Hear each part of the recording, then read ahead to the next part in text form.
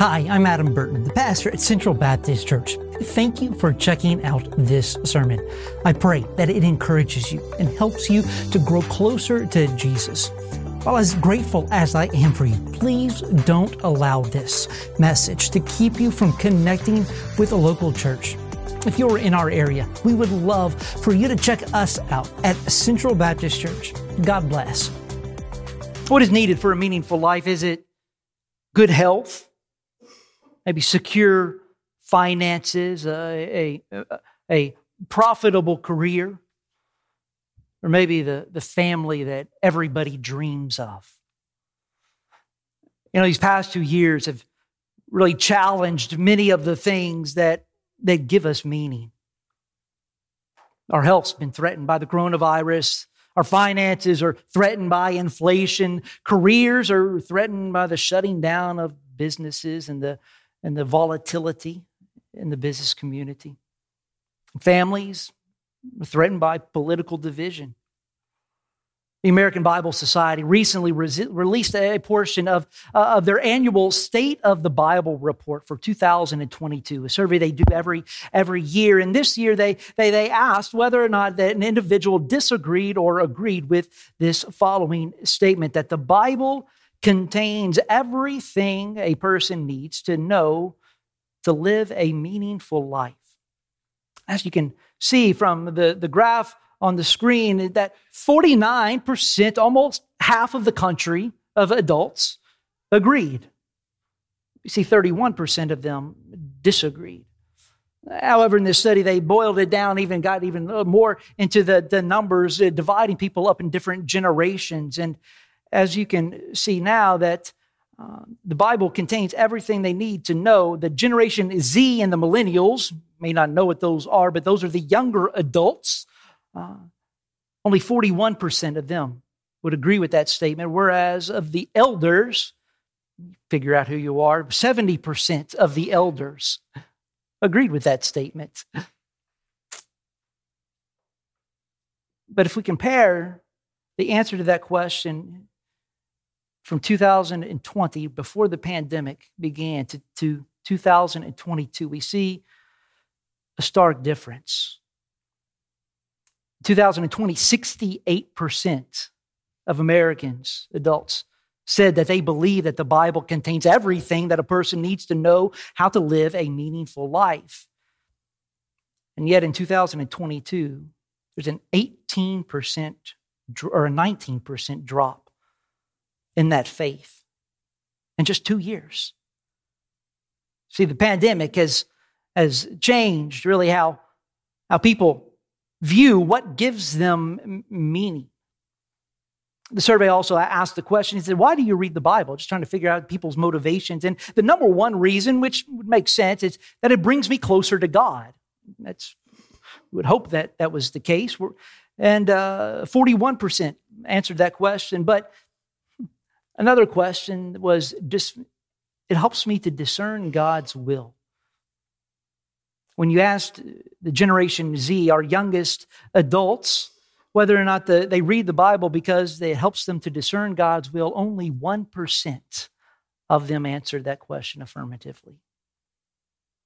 But the number two reason that those that read the Bible in Generation Z answered was because they needed comfort. Now, after what we've gone through over these last 2 years, we all need comfort, and especially our young people. But if we aren't finding comfort in the Bible and its teachings, then where are we finding it? People are searching. They're searching for comfort, but they just don't receive it.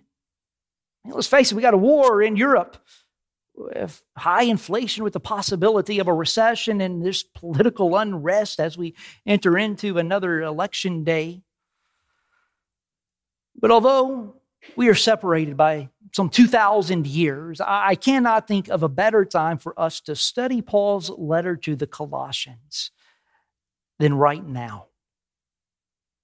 This letter, it gives us comfort in knowing that hope is not left up to us, but it solely depends upon what Jesus accomplished through his death and his resurrection.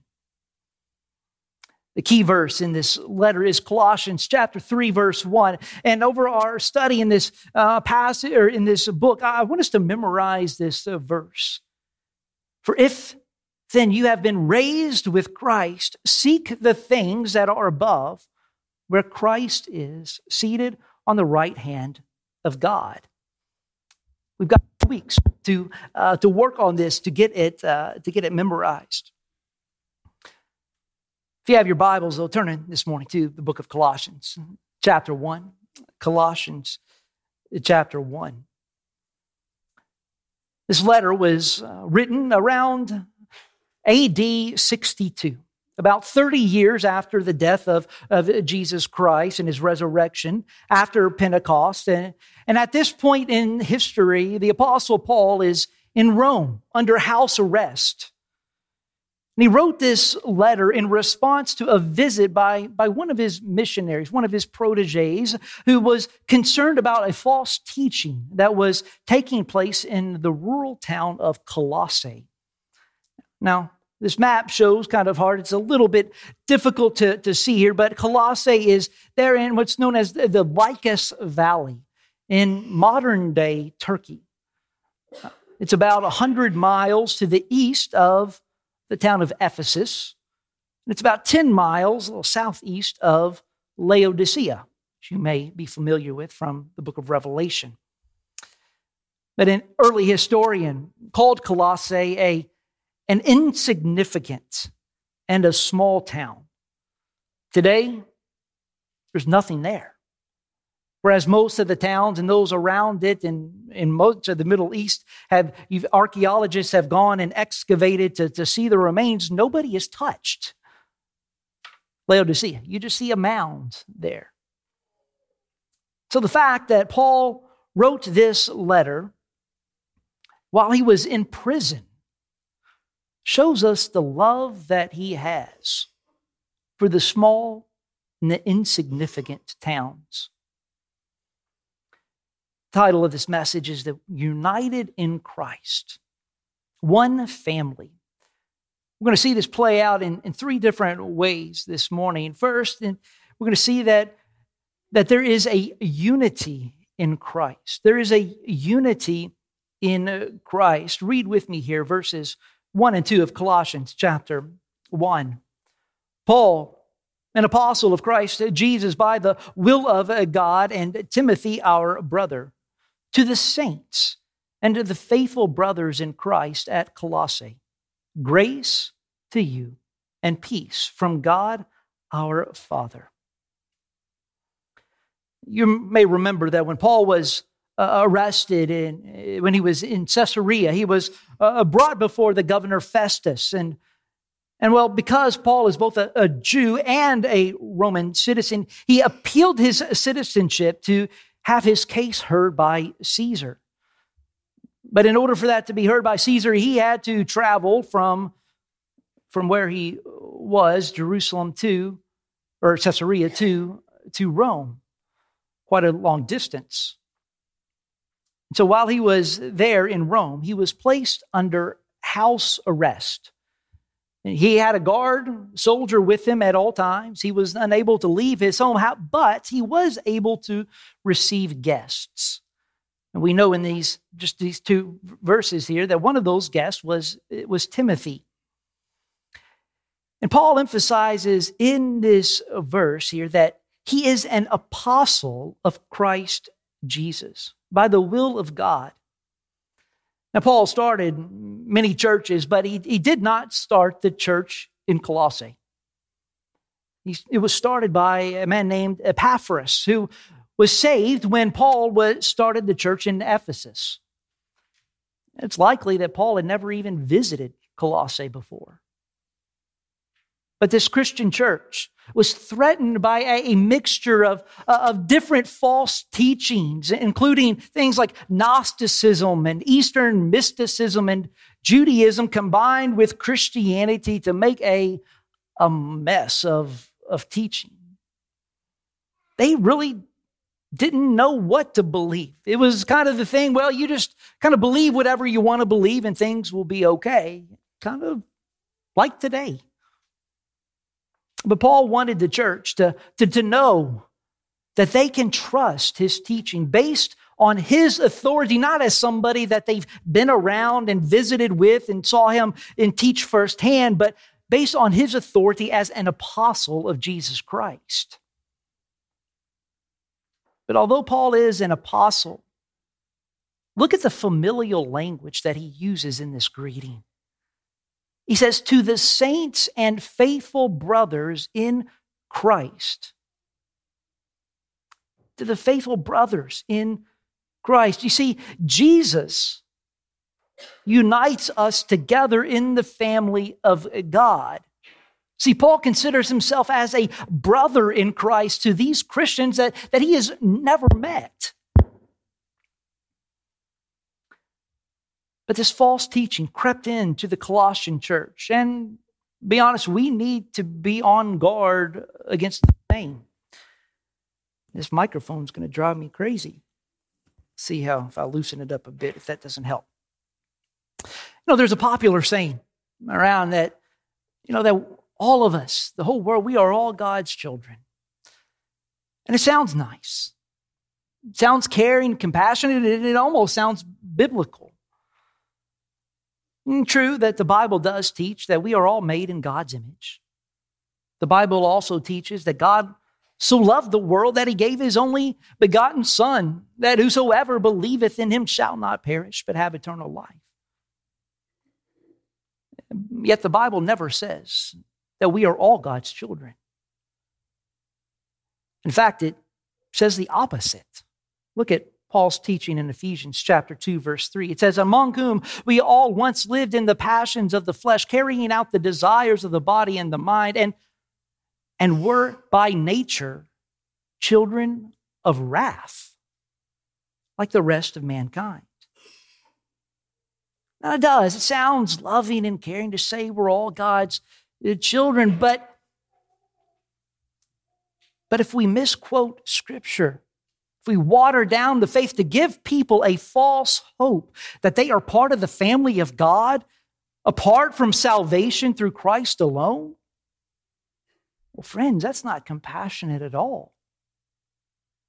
See, the beauty of the gospel, though, is that God sent his only Son to die on the cross for his enemies, not for those who liked him. See, when we put our faith, though, in trust in Jesus Christ, we cross over from being enemies of God to being a children of God. That's why we require you to be a baptized believer in order to be a member of our church.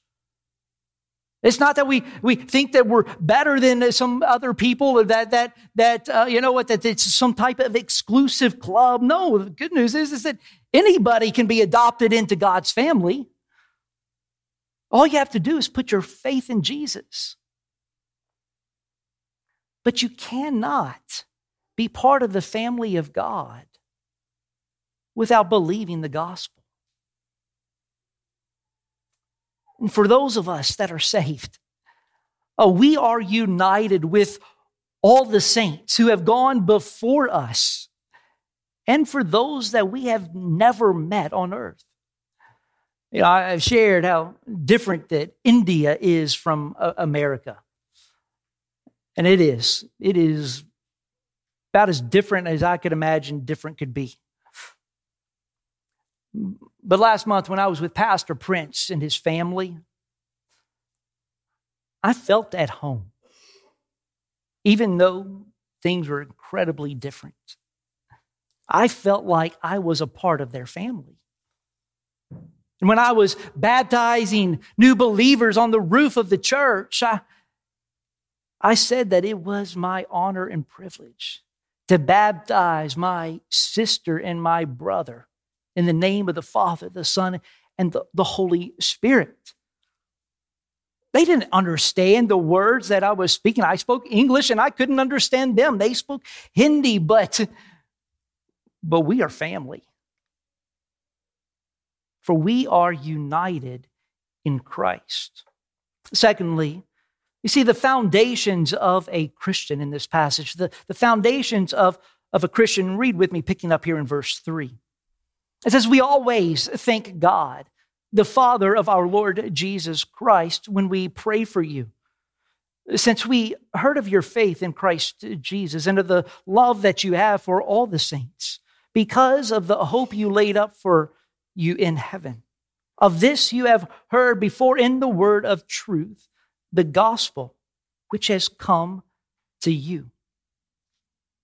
Paul is writing this letter to rebuke the church, this false teaching that is there, but he doesn't start his letter with condemnation or correction.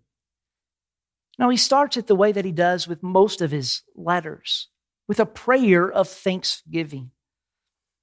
And in this prayer, he offers three identifying marks of a Christian. We see faith, faith, love, and hope, which looks very familiar to what we see here on the screen in 1 Corinthians chapter 13, right? The love chapter. So now faith, hope, and love abide, these three, but the greatest of these is love. But in this passage, we see that the order is a little bit different. We see here, let me get it on the screen. It says, since we heard the faith in Christ Jesus and the love that you have for the saints and the hope laid up for you in heaven. We see faith, love, and hope.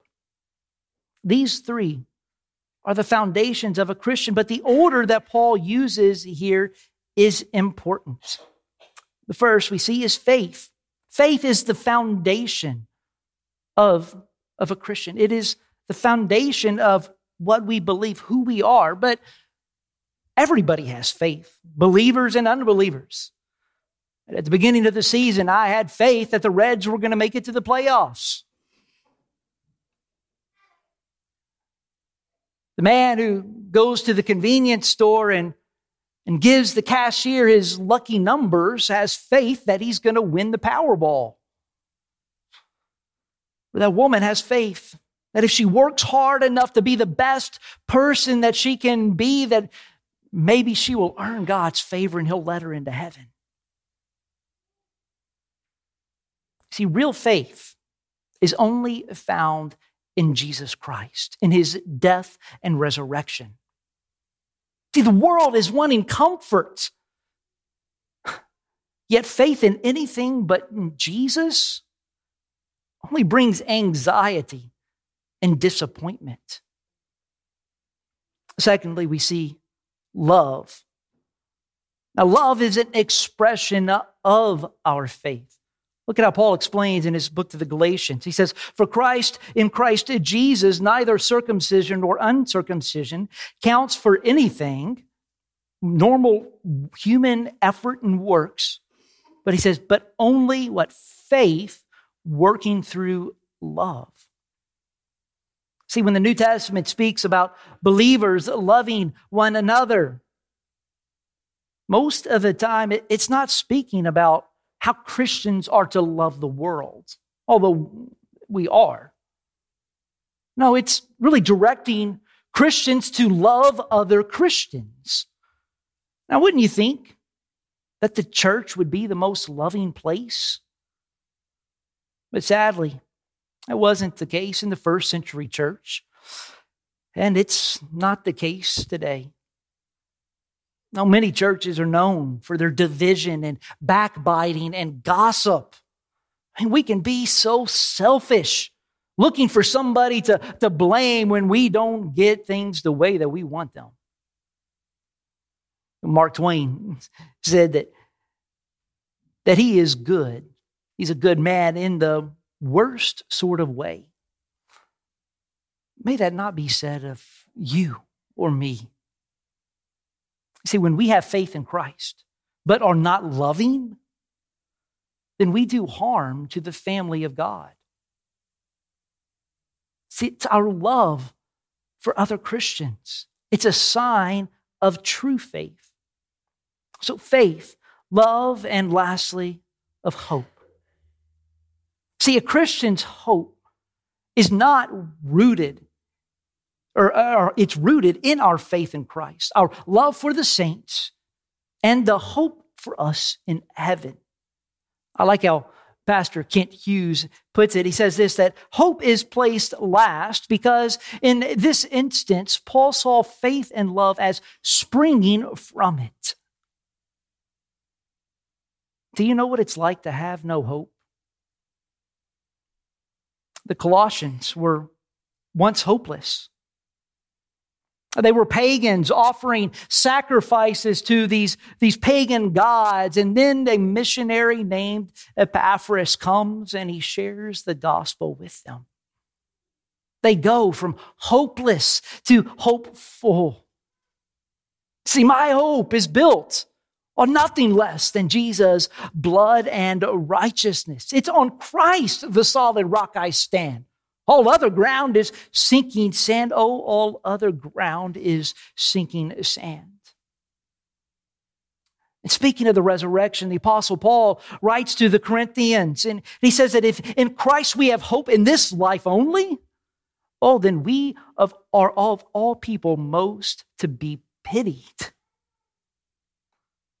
Fall break last week, we snuck away for a day to go to the Great Wolf Lodge. And one of Jess's college friends was there with her children, and they were kind of catching up. The kids were playing, and I snuck away to the hot tub for a few minutes.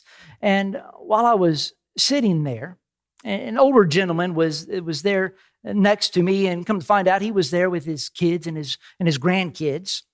And he looked over and he saw that I had a cross necklace on that I wear under my shirt, and he asked me if I was a believer. I said, sure, I was, but I didn't really let on that I'm a pastor or minister.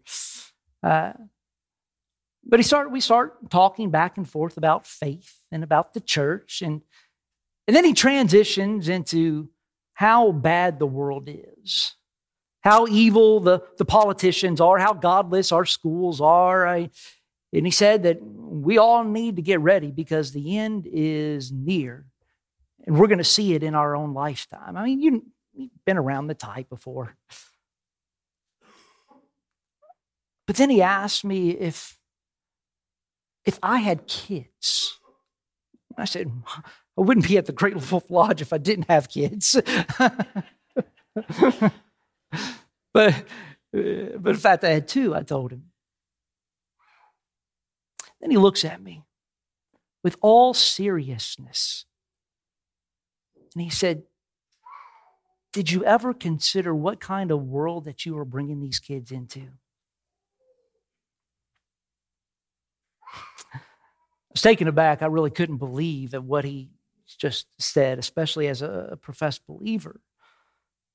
On one hand, hearing it all, I was shocked and really wanted to punch him in the face.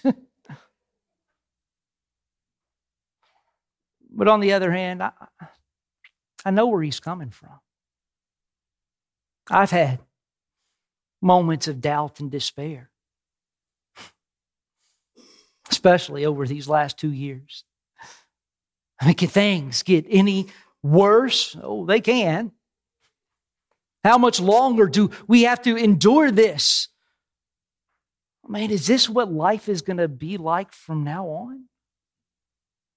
Some of you may have had those same thoughts. But then I think, how sweet to hold a newborn baby and feel the love and the joy that he brings. But greater still is that calm assurance. For this child can face uncertain days. Why? Because he lives. Because he lives, I can face tomorrow. Because he lives, all fear is gone. because I know He holds the future.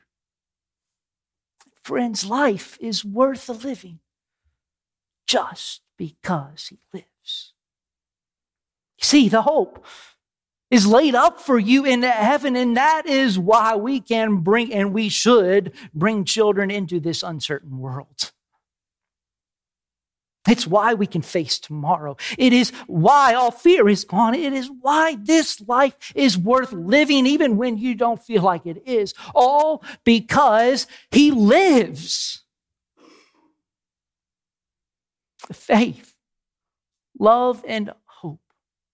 The foundations of a Christian.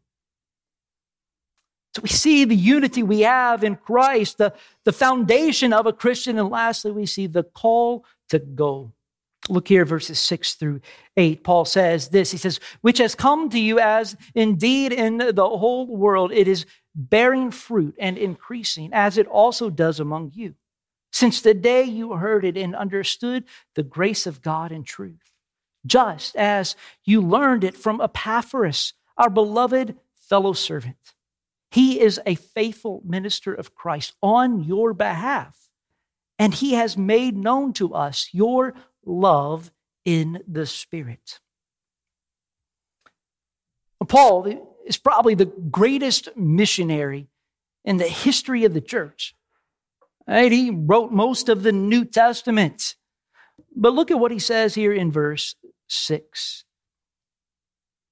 He says that the whole world is bearing fruit and it is increasing. See, in just a few short years, the gospel spread the entire known world. And much of this is because of Paul's journeys. But Paul did not, nor could he, have done it alone. See, he planted the church in Ephesus. He trained up men, including Epaphras and Philemon, and he sent them to go and to plant a church in Colossae. And Epaphras loved the believers enough to seek counsel from Paul on this serious matter. Without paying close attention, though, it's easy for us to pass over the great difficulty and length that Epaphras traveled because he cared for his church family. See, Epaphras was in Colossae. Paul was in Rome. Now, you can just imagine Turkey to Italy. In fact, the distance, as the crow flies, is about 1,000 miles. This was long before airplanes and automobiles. Odds are, Epaphras walked 1,000 miles to go to Rome. And not only that, where was Paul in Rome? He was under arrest in prison. Epaphras wasn't going into the most safe of situations. He too might be captured by the Roman authorities. But Epaphras risked a lot. Why? Because of his faith, love, and hope.